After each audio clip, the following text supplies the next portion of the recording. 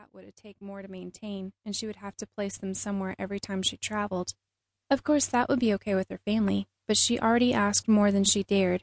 Shelley had a husband, Brandon, and 2 children who took most of her time.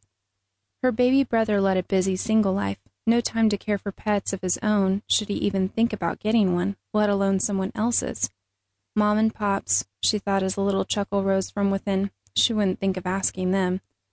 They had raised 3 children, 2 dogs, and a cat. They worked many long hours to care for them all. Now they were enjoying the life of retirement. The kids were grown and the pets had died off one by one. If they had wanted more animals, they would have gotten them by now.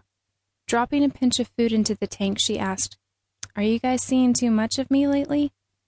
Prince Charming, the slender blackfish, swam to the surface to nibble on the food, ignoring her question.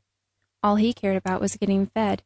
Right behind him, the orange fish with black and white striping rushed to the surface to join Prince in the food fest. She paid no never mind to Megan.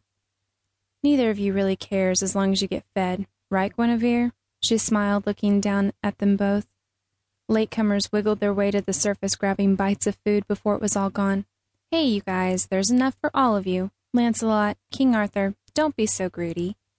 She closed the cover and then headed toward the kitchen. "They may not care, but I do. I'm so ready to go back to work.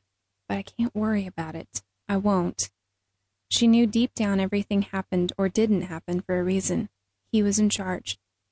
After hand-washing a couple of glasses and a saucer, Megan paced the floor. She had to do something to keep from going crazy. The only sound in her home came from the living room, the television set on an all-music station. She paced from the kitchen to the living room and then back again. Her eyes glanced occasionally at the phone on the wall in the kitchen and then again at the one at the end table in the living room. "Ring!" she shouted. "Please ring! I've got to hear from you soon." Raising a brow, she looked at the phone and said, "A watched pot never boils, right? I've got to get out of here." She shook her head, looking up as she shrugged her shoulders and said, "I don't mean to be so wishy-washy, worried and then not worried, but when, Lord?" As soon as she said those words out loud, she heard a voice in her head saying, "All in my time. Trust me." A smile touched her lips. I know.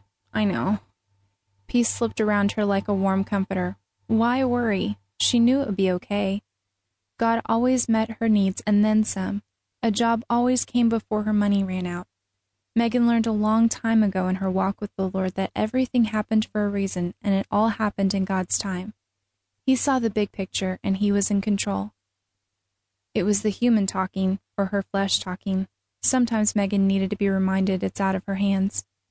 Picking up the phone, she called her sister. It rang twice when she heard, "Don't tell me. You've run out of things to do again, and you're so bored you want to come over and spend time with me and the baby." And then Megan heard Shelley's laugh bubble in her ear.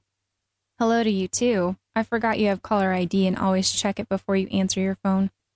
I admit part of what you said is right. I want to come over and visit, but not because I'm bored. I don't want to sit here and watch the phone anymore. I'm going nuts. I'm talking to it now." Megan twisted the cord around her finger as she spoke. "What do you mean going?" her sister asked playfully. "Ha, you're funny. But really, my house is clean. Well, clean for me. And I don't have any errands to run today.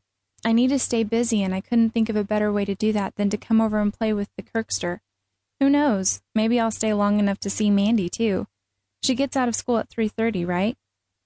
Megan loved her niece and nephew more than she could express. Never having met Mr. Wright and settling down herself, she believed this would be as close as she would ever come to having children of her own to love. Megan had accepted the fact that God wanted her to remain single. She had given up on finding the right man and wouldn't settle for Mr. Wright now. The phone made a crackling sound and then a clunk as Megan heard Shelley yell, "Hold on, Kirk yanked the phone out of my hand. I'm trying." "I want to talk," Megan heard Kirk say. The toddler was apparently trying to get the phone. Megan heard his breathing. He must have managed to get it. "Mommy, I talk." He was breathing harder and smacking his lips. She saw him in her mind's eye as he tried to get the phone to his ear. Megan couldn't help but laugh. He was such a cutie. 3 going on 10. "Hey, my little man, is that you? Aunt Meggie is coming over to see you." He squealed with delight. "Aunt Meg!" She heard more clanking and squealing.